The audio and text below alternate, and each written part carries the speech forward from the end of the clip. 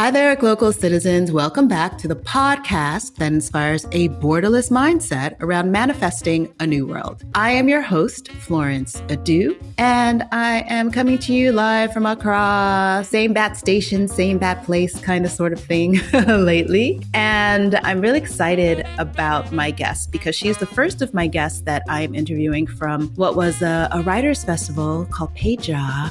That is a festival that takes place in October here in Ghana. And I've seen it grow over the years. And I'm just so encouraged by just the fact that they are doing the work to bring writing and literary commentary and concepts to the fore for Africa. You know, it's very Pan-African, which I loved about it. And so that's where I met my guest. And so let me just get to her introduction. She is an award-winning nonfiction writer. She's a teacher and an avid traveler. She is currently a graduate student at the University of East Anglia School of Literature, Drama, and Creative Writing, studying biography and creative nonfiction. She's won the Literary Award for Narrative Nonfiction of the Tucson Festival of Books, the Stephen J. Maringoff Award for Nonfiction at the Association of Literary Scholars, Critics, and Writers, and the Archie D. and Bertha H. Walker Scholarship for Writers of Color from the Fine Arts Work Center in Provincetown. In 2015, she was nominated for the Pushcart Prize by the Oracle Fine Arts Review, and in 2020, she was longlisted for the inaugural Toyin Palola Prize for Emerging African Writers and was published in the prize's anthology, In the Sands of Time, in 2022. In addition to being a 2019 resident at the Seventh Waves Rhinebeck Residency, she is a Voices of Our Nations Workshop Fellow, a Tin House Summer Workshop alumni, and has presented at several Association of Writing and Writing Programs conferences. A contributing editor for nonfiction at Electric Literature, she is also currently published at Al Jazeera, The Globe and Mail, Catapult, The Broad Street Review, Business Insider, and Africa is a Country, among others. Michelle Alipao Chikanda, welcome to the podcast. Thank you so much. I'm super excited for this conversation. Yay! So let's get started. Where are you from? Where are you local? And what is your craft? All right, where am I from? That is always, for folks like us, a multifaceted answer. I'm from Malawi. That is where both sides of my family are, mother and father side. In Malawi, you might say that's also where my graveyard is, because your life is often, it's also defined, like where you're from is like, oh, that's where our people are buried, because you go back to where your people are. And that's where I go home regularly for holidays and everything. I was born in the US while my parents were in school. My dad got a USAID scholarship to do graduate school in the US, and me and my siblings were born there. We then moved to Canada shortly after that when my dad couldn't get papers to stay and work in the US. You know how the US often is about giving about papers and residency and whatnot. So we moved to Newfoundland, Canada, where he was a professor at Memorial University of Newfoundland, and we lived there for 6 years until Malawi got democracy after 30 years of autocracy, and we moved back to Malawi about 2 months after we formally were a democratic nation. So I've lived in a lot of places. Where I am local now is the United Kingdom. As you said earlier in my introduction, I am a graduate student, a master's degree student right now at the University of East Anglia, where I'm studying biography and creative nonfiction. I decided to come here. I'd been in the US for 20 years, and I sort of realized a lot of the events of 2020 really made me think a lot about what it is to be Black in America. And I realized that I needed to leave the US in order to be able to reflect on that and do that thinking and writing accurately. I also, my father passed away 4 years ago, and, Malawi is geographically closer to the UK than it is to the US. And so with thinking about, hey, I want to spend more time writing, and where's a good place to be closer to mom in Malawi without necessarily being in Malawi, which carries its own challenges, I decided on the UK, which is sort of a really interesting choice for many reasons, chief among which is that, of course, the UK was actually the country, I wouldn't say global power is a strong word, but country that colonized us. And so it is very interesting to have arrived here. I landed here 2 days before Queen Elizabeth II's funeral. When my Oh, parents were born, technically they were, or at least per what the subjects. rule, they were subjects. Yes, they were subjects at that time. My grandma was born a year before Queen Elizabeth. Queen Elizabeth was born 1926. My grandma was born 1925. Grandma is still around, still very Mm. sharply opinioned. Yeah. And, it's really interesting to think about all these geopolitical dynamics and, that have meant me being in this very specific space and time right now. Yeah. Anyway, that's a really long, yes, very, very long answer. But to answer the third part, I'm a writer. That is my profession. And so, so I have a lot of words for a lot of the things I think about. Uh-huh, Yeah. uh-huh, nice. So let me go back to your cultural origins. And so where in Malawi are you from? Excellent question. So my father is from Dedza, which is in the central region. And my mother is from Zomba, which is in the southern region. They met when they were at the Polytechnic, one of the branches of the University of Malawi, which is itself in the southern region. But the Polytechnic is in Blantyre. It's actually just a very short drive from where my mother still lives now. Mhm. Where you are from, it's, people will give depending on who you ask, they will say where you're from is your father's village or where you're from is your mother's village. On my national ID card, it says my mother's village, and so it says that I'm from Zomba. But when you meet people on a day-to-day basis and, ask where you're from, and I'll be like, oh, actually, both Dedza and Zomba, me too many years in the US trying to be Mhm. equivocal about both, they'll say, no, you're from your father's village, so you're from Dedza. Oh. And so, it varies, and on my previous passports, it has said my traditional authority, which they will list, in U.S. passports, they will say issuing authority, which is, the U.S. State Department, or the particular office that is, that the passport was made in. In Malawi passports, it used to say your traditional authority, and so that would be the chief of chiefs of your area. And so that was back in those days, that was my dad's area. So it would be Chief Kachindamoto, who is still the traditional authority now. Mm. That's a very complicated question. I consider myself to be from both, Mhm. and identification documents aside, I spend equivocal time in both places when I go home, obviously mainly staying with my mother, but make sure to go to my dad's village. That's where he's buried. Go to my mom's village. Obviously, that's where, my grandmother lives with my mother now, but, everyone else, my cousins and everybody, they're all still there. So, go see them there. Wow. So is it matrilineal or patrilineal there in terms of like inheritance rights, or is it tribal by tribe that it changes? By tribe, it changes, yes. Okay. So in the north, they have the Lobola system that you'll see in a lot of southern Africa, where the man's side of the family will pay a bride price, Mhm. and then the children will it basically, if anything happens in case of a They split up belong. or a parental death or anything like that, the children will go to the man's side. If they don't complete paying Lobola, then it'll go to the mother's side. Mm. In the middle of, central region, southern region, it is generally matrilineal. Mm. Okay. Now there are certain tribes, ethnic groups within that, where there might be a symbolic, price paid in heads of cattle. you know um, if people choose to, but more as a recognition of tradition more than anything else. Sure. But it might signal more that, okay, although generally we are matrilineal, the man has agreed to pay these, and that means that, if anything happens, we're leaning more on the man's side to define what happens next after a loss or in case of decision making and whatnot. So it varies very much, of course, also in part because, when the various European powers arrived, they defined the borders themselves based on their own resource needs and not Mhm. on what is actually going on the ground in terms of where these ethnic groups are actually located. Mhm. So my dad's group are the Ngonis, which are an offshoot of the Zulus. Mm. Mhm. Shaka Zulu had an argument with his brother in the mid 1820s. I'm going to pronounce it wrong, but it's basically the Mfekane or the Mfekane, something like that. And basically there was a split, and he basically said, okay, you guys need to take your people and get out. I'm tired of you. And so Shaka Zulu's brother took Uh-huh. his people and started migrating up north. And so they settled in various parts of South Africa. Like, they settled in Swaziland, they settled in parts of Zimbabwe. And so those languages that you'll find in those places, in Swazi and in like in Ndebele and Chiangoni, which you'll find parts of Malawi they speak, these are all mutually intelligible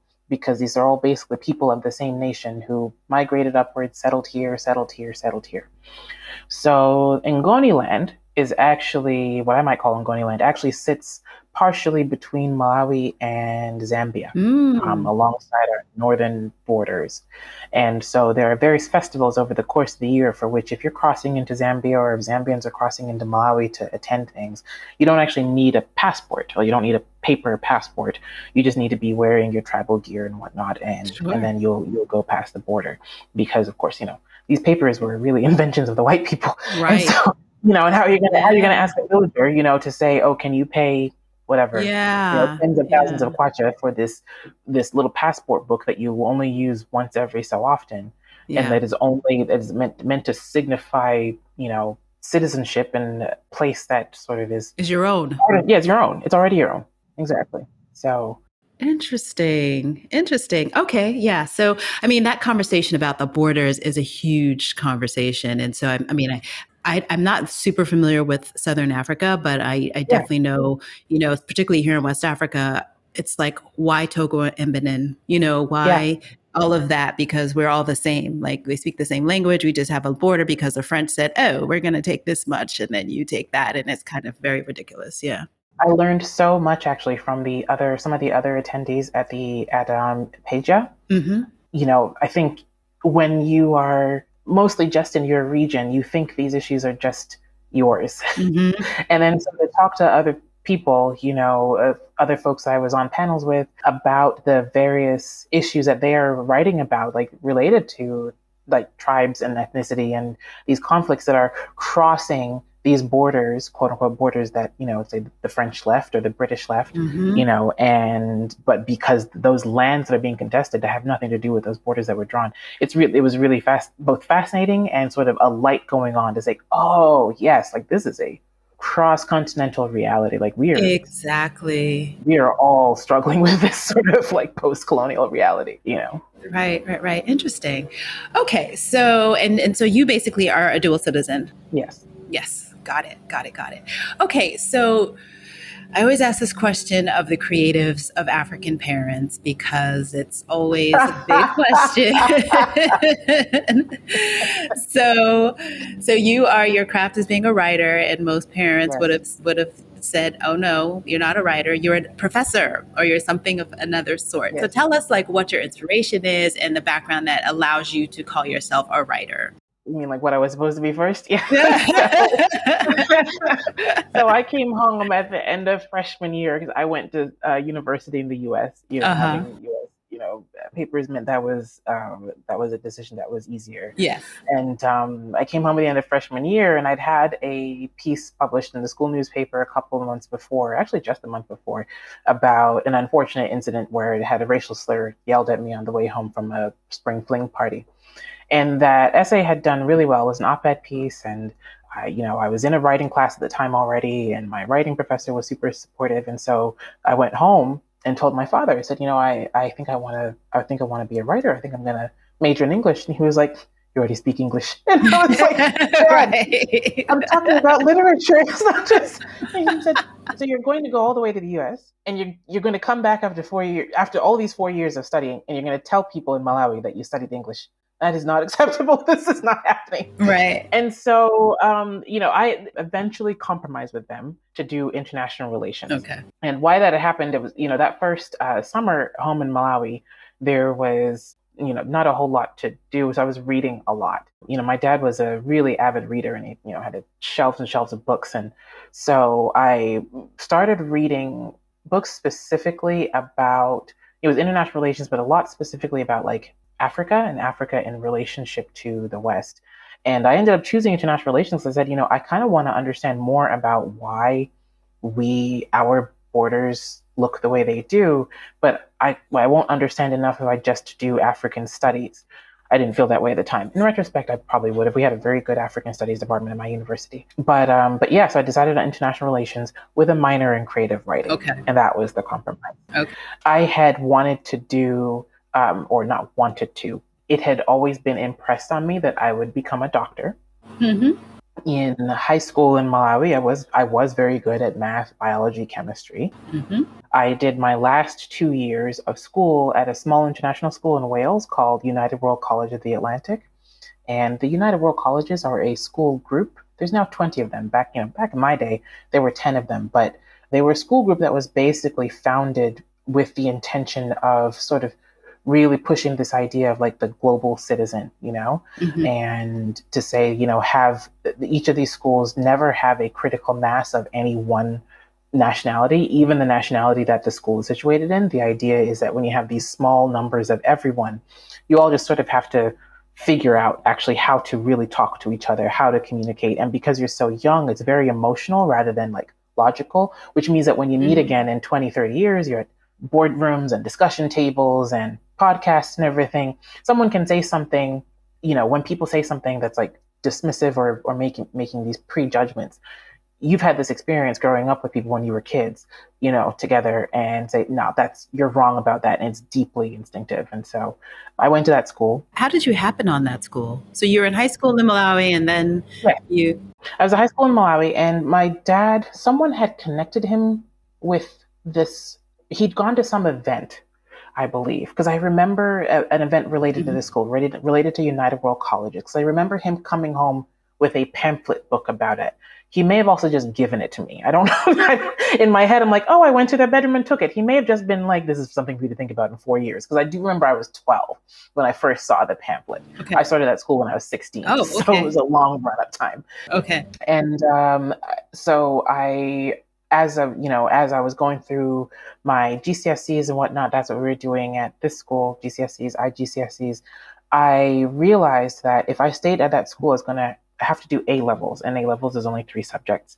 And I really wasn't sure if I wanted to focus down that quickly. I also knew that I would be tracked into math, biology, chemistry. And I think that was actually the beginnings of me being like, do I really know that I want to be a doctor? I don't know. And so this particular school had the International Baccalaureate, which is 6 subjects, 3 higher levels that are basically the same as A-levels, and 3 standard levels for which you spend half that study time, as well as a service component, a creativity component, and an activity component. And they sort of basically push, the idea that by the time you graduate, there should be lots of things that comprise who you are as a learner and person.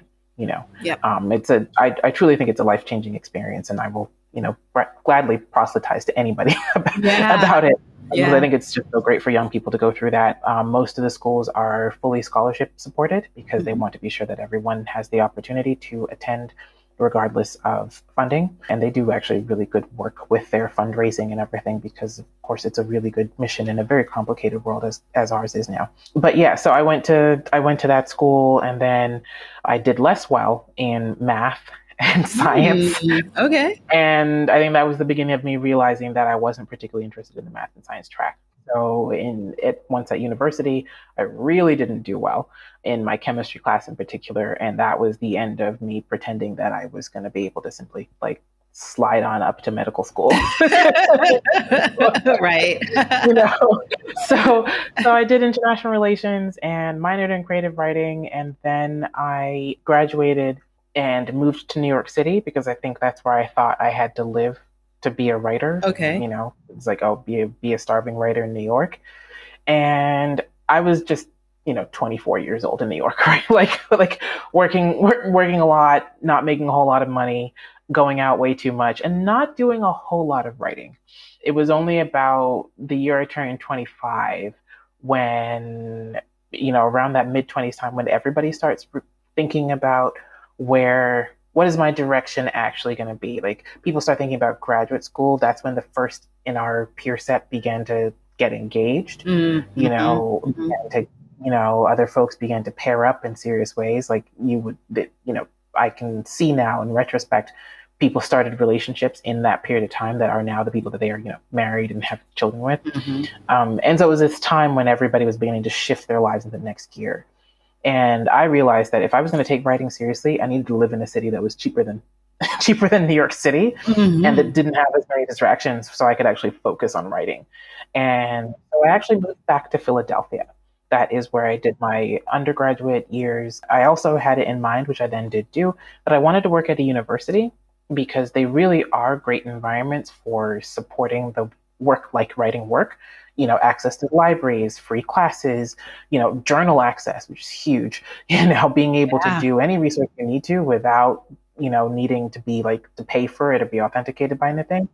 And so I ended up then working back at my undergraduate institution, and I was there for 10 years. I mean, I that is where, until I left 2 months ago to then move Oh, to wow. graduate school. Yeah, just graduate school here in the UK. Yeah. Nice, nice, nice. So you were there for 10 years. So there was Yeah. something that kept you involved and interested in that work Yeah. and what you were doing. So tell us about what that work was like and being back. It's interesting. Like how in, it's talking about like about age, mid 20s is when people's life directions began to sort of meaningfully shift. I think it's also when life started to happen, full stop. I remember like the year that I started at Penn, again, as an employee now in 2012, that is when some of my closest friends had their first babies. That is when some other friends had lost parents. That was the beginning of that was almost like phase one of the age of parent loss, where it is like heart attacks and cancers and stuff. And that was all around that time. I worked in the admissions office for 3 years, and not on the reading side, but in the application support side. So, like talking to parents and talking to students and, writing, thoughtfully composed emails to disappointed constituents, we would say, but parents, Mhm. students, counselors, etc. Yeah. Being a part of the welcome events, like on campus welcome events and whatnot. I did that for 3 years.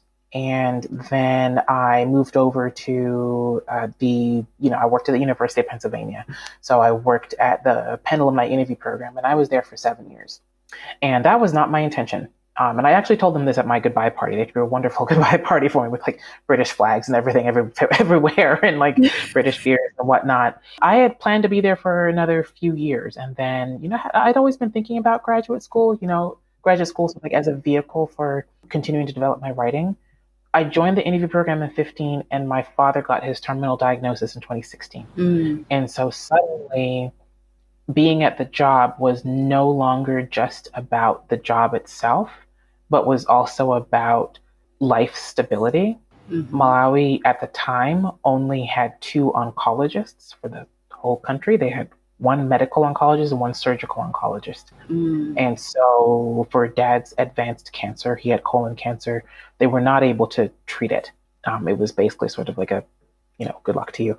And Right. so, but he had a very good friend, has a very good friend who lives in California, who spends half his year in Malawi and half his year in California, basically the spread of that. He works in the global health faculty at his university. And so basically found him a spot in the cancer center associated with that university's medical system. Okay. And so my parents actually relocated to California in early 2017. So suddenly me making sure to stay at my job in the US was Important. suddenly of utmost import. Right. And even though I had sort of, I'll be honest, like recriminated myself somewhat for maybe not, maybe not leaving Penn sooner, maybe not jumping into graduate school sooner, suddenly being in the US, like what was the reason that I was able to honestly have some really wonderful quality time for what it was in those last 2 years with dad, Mhm. because he was right there in the US. My brother and sister live in Canada, and so we were actually able to spend a lot of time with them. We were reflecting that paradoxically we spent more time together in those last 2 years than we had done cumulatively in the previous however many years, because we're also spread out all over the world. But it was just a really valuable time, and my job were just wonderful. My boss especially really understood the importance of family time and of you doing enough at the job where you don't feel like you are getting away with murder, but Mhm. like not Mhm. pressurizing yourself to do so much that you are taking away from time that you will never get back. I mean, my father died. You're not going to be able to get that back if you're like, oh, I got to finish this one last Excel spreadsheet. And there were more than one. It was my boss himself who actually was the one who was like, just go, like, go visit your parents. I will me and the team will cover this event. You do not need to be there. And I'd be like, I feel bad for canceling. He'd be like, stop it. Like, just, you'll understand later. Yeah. Yeah. And so I was at, that was 2017, 2018. Dad passed in October 2018. I was in and out of the office for the better part of about 6 months. I took FMLA, I think that's the Family Medical Leave Act, which allows for, either, 3 straight months off or up to 12 weeks off within a 6-month period. And because my time off was unpredictable, I took the 12 weeks, up to 12 weeks over a 6-month period. And so I was basically like in and out of the office, depending on for Dad's final few weeks. And then, again, very grateful for a flexible office because African funerals are very involving. Right. And so I was going to say, you had to travel back and organize. Yeah. Yeah, exactly. Yeah. I mean, you see these, a lot of jobs have 3 days bereavement leave, and you're like, for 3 days for it's like, who has 3 days? Right. Which African village is it just 3 days? I was like, I'm bringing home clothes for a month of grieving. What are you talking about?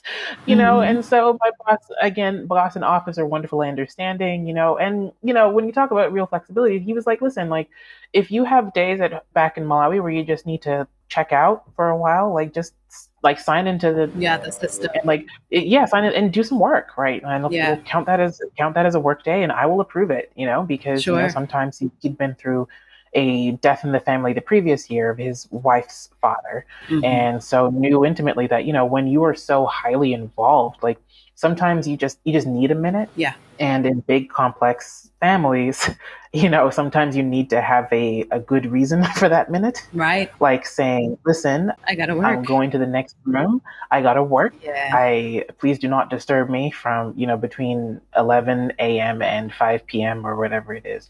For the time difference, I think I was like 4 p.m. to 9 p.m. or something like that. And so I basically up until like the mid-March, I was in and out of the office, because then I went to Malawi, came back, went to California to finish packing up mom and dad's apartment, came back to the US, then had to go back to Malawi again came back to Philadelphia, then had to go back to Malawi again for the will reading and everything to be present for that, because I didn't want it to just be my mother there. Sure. Yeah. For complicated cultural reason, like I am his blood and she isn't necessarily. And so my dad's family turned out to be wonderful, but you still sort of have the imprint of the memories of what happened to other friends of yours over the years. And so it was just like, let me just, as long as my boss is okay with this, and he was really genuine. Like, he's like, no, you go handle that. I went back, and it could have been in me and any one of my siblings, but I'm the firstborn, and I did have the most flexibility at the time. Sure. My brother was in law school. My sister had just started, I believe she just started a new job. So, it was easier if I went back. So now we're in 2019, and I did what I had the same idea that it feels like most of the world did. It was like, okay, 2020. New decade, we're going to start this job. All right, we're going to start this job. I was like, right. I had my year of, they recommend that you spend a year, like in the immediate aftermath of a big loss, you don't change anything for a year, right? Sure. So I was like, okay, like we're, that gets me through to October 2019. And you know what? Let's just give ourselves the extra grace period, get to December, went home to Malawi, had Christmas with mom and the family, and get back to the US in January 2020. Like, right, this is the year. I'm going to change up my life. I think maybe I might, finally take a vacation. Maybe I might think about buying a house. And then March 2020 happened. Right.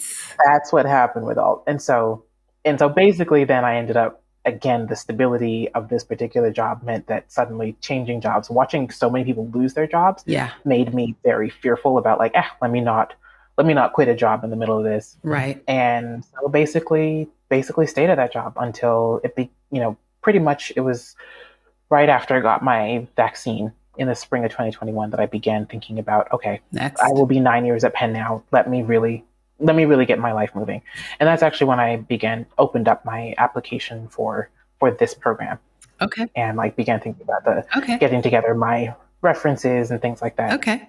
And then applied that fall, and now I'm here the following fall. Yeah. Nice. So you kind of answered the why, the where of, how you came to living, working, and playing where you currently Yeah. are. But how did you choose that program? And I also want to ask a little bit more about, in that time when you were at Penn, what was your writing doing?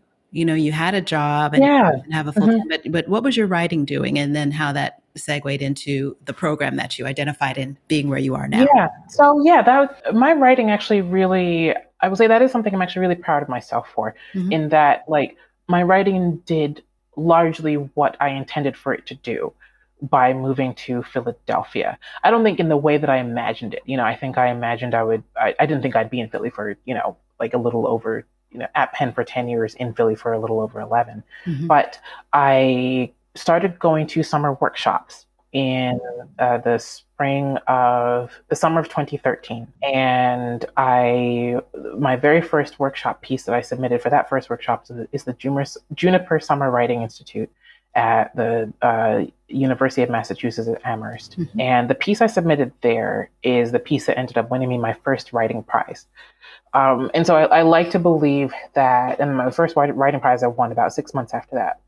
And I sort of like to believe that the universe gives you signs. And I don't think this is fully my idea. I feel like I read it somewhere where, like, when you're on your path, like, the universe will sort of give you these initial bursts of success. Absolutely. To like bring you in to be like, okay, this is right.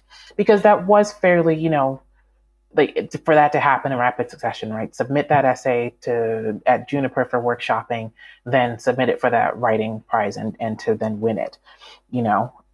Won my second writing prize the year after that. And this is where, when I talked about being based at Penn and like the real things that universities can do for you, that particular essay, which I really do reflect on as a really quite a magnificent creative experience. It was supposed to be the term paper, not supposed to be, it was the term paper for a class I was taking on the Song of Songs in translation. And I was interested in learning about, I'd grown up, my parents are Seventh-day Adventists, and I'd grown up pretty heavily in the church, and was interested in questions of literary translation. What are we saying in this language versus the choice to say this thing in this language and in this language, et cetera, et cetera.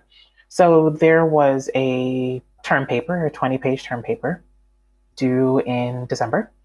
And I had already talked to my professor about my plan for it. And then it was a very big plan. I basically was going to weave in 3 strands of discussion, talking about the Song of Songs in translation, talking about interweaving it with a narrative strand where I'm talking about a boy I had a crush on or sort of was in love with in school at the same time that I was very religious. And in my young self, having this debate of, love of man versus love of God, and like, am I sinning and everything like that. And so I was interweaving this narrative strand in order to highlight the larger discussions that have happened about the Song of Songs over literally like centuries, which is like, why is this book in the Bible anyway? I mean, it's pretty salacious, it's short but salacious, and what is it talking about, and what does it mean? Like, why do we use the avenue of like clearly human love to be talking about spiritual love? This is a very big project, and I was like, I don't know if I can turn this in on time. And this professor, eternal credit to him, and really like the highest expression of what learning really should be about within academia, rather than like deadlines and whatnot. He said, I'm going to give you an incomplete, which means you have until the end of next term to submit this, because I actually want to see you land this. I want to give you the time to do this right. And to my credit, I kept to that. And I spent the next 3 months. I mean, I'd stay at my office late. I was like literally like copy pasting things. I'd print out poetry, and like, cause I interspersed Bible verse with secular poetry and would place them up against each other in this piece to also show that they're kind of doing the same thing. Reaching those like depths of feeling to help humans understand like what it is to have this kind of love. And I spent 3 months. And the paper, of course, was well over 20 pages, probably close to like, I think it was 27, 28 pages. But he was thrilled with it. And of course, my sister would be like, shut up about that. But I got an A. Of course, I got an A. But more importantly, it was like, more importantly, it was such a powerful creative experience because Right. I just felt like I really got at the depths of A, of what I was trying to show, and B, just it felt like I had truly pushed myself to, in that format of an essay, really to the heights of what I could have done with that. And I would not reach that place again for like 6 years, although like I created a lot in that time. Life got busy, and of course then, dad got sick and whatnot. And like, it wasn't really until the pandemic lockdowns when I was at home for long stretches of time where I wrote work that approximated in process and thought what that first piece was. And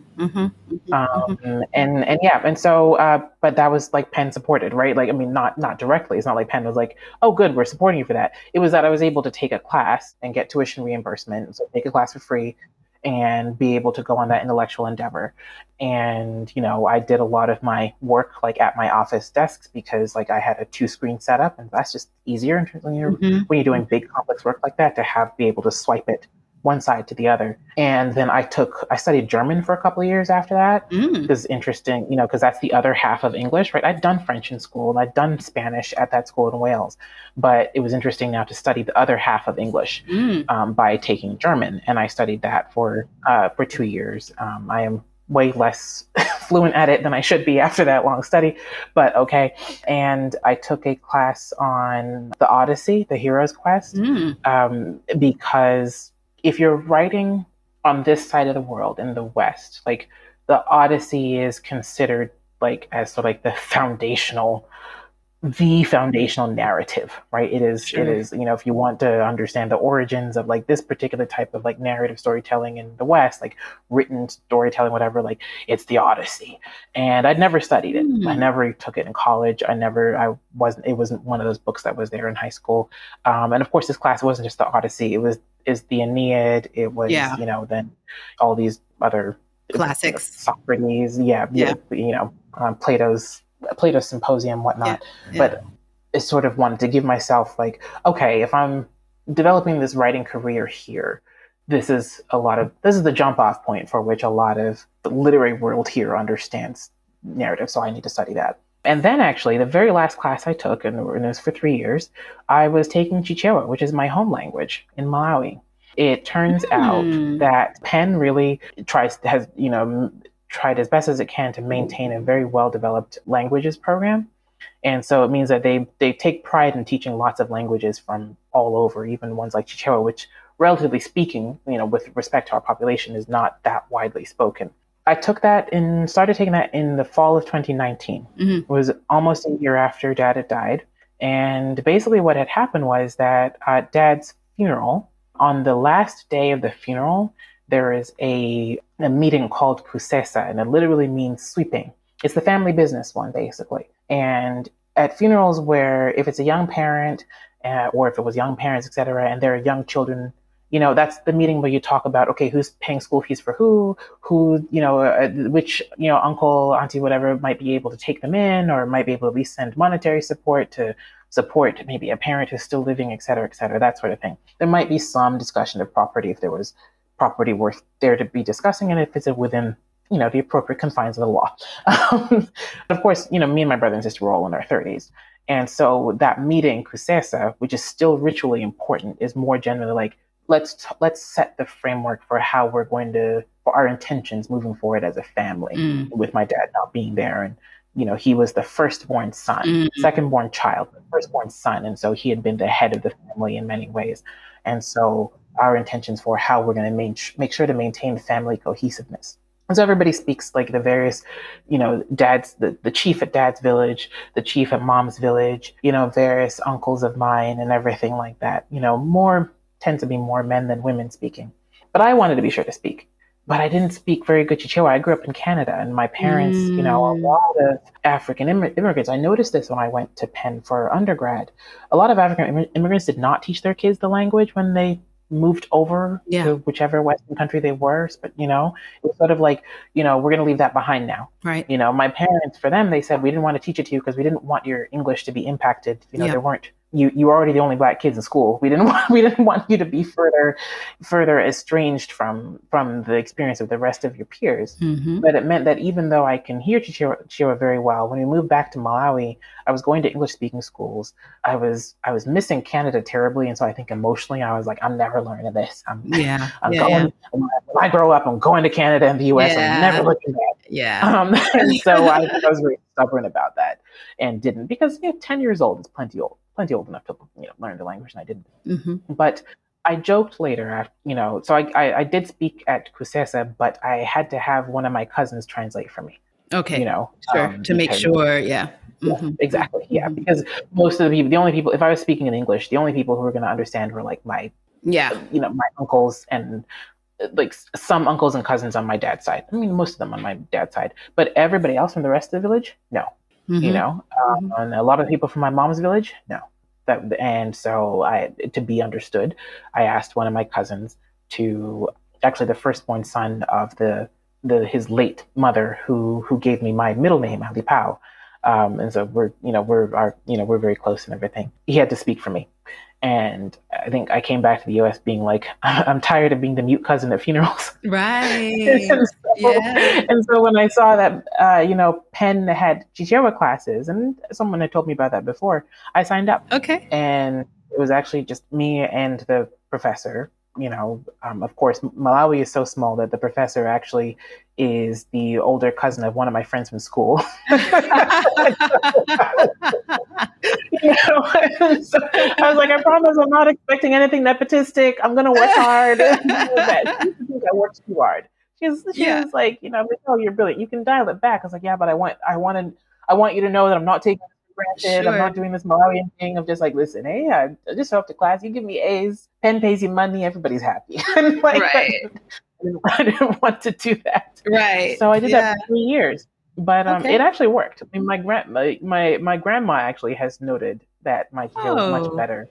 Nice. And like that she's noted a change in my confidence in speaking with people. Yeah. This also means, of course, that I can no longer avoid her lectures. Yeah.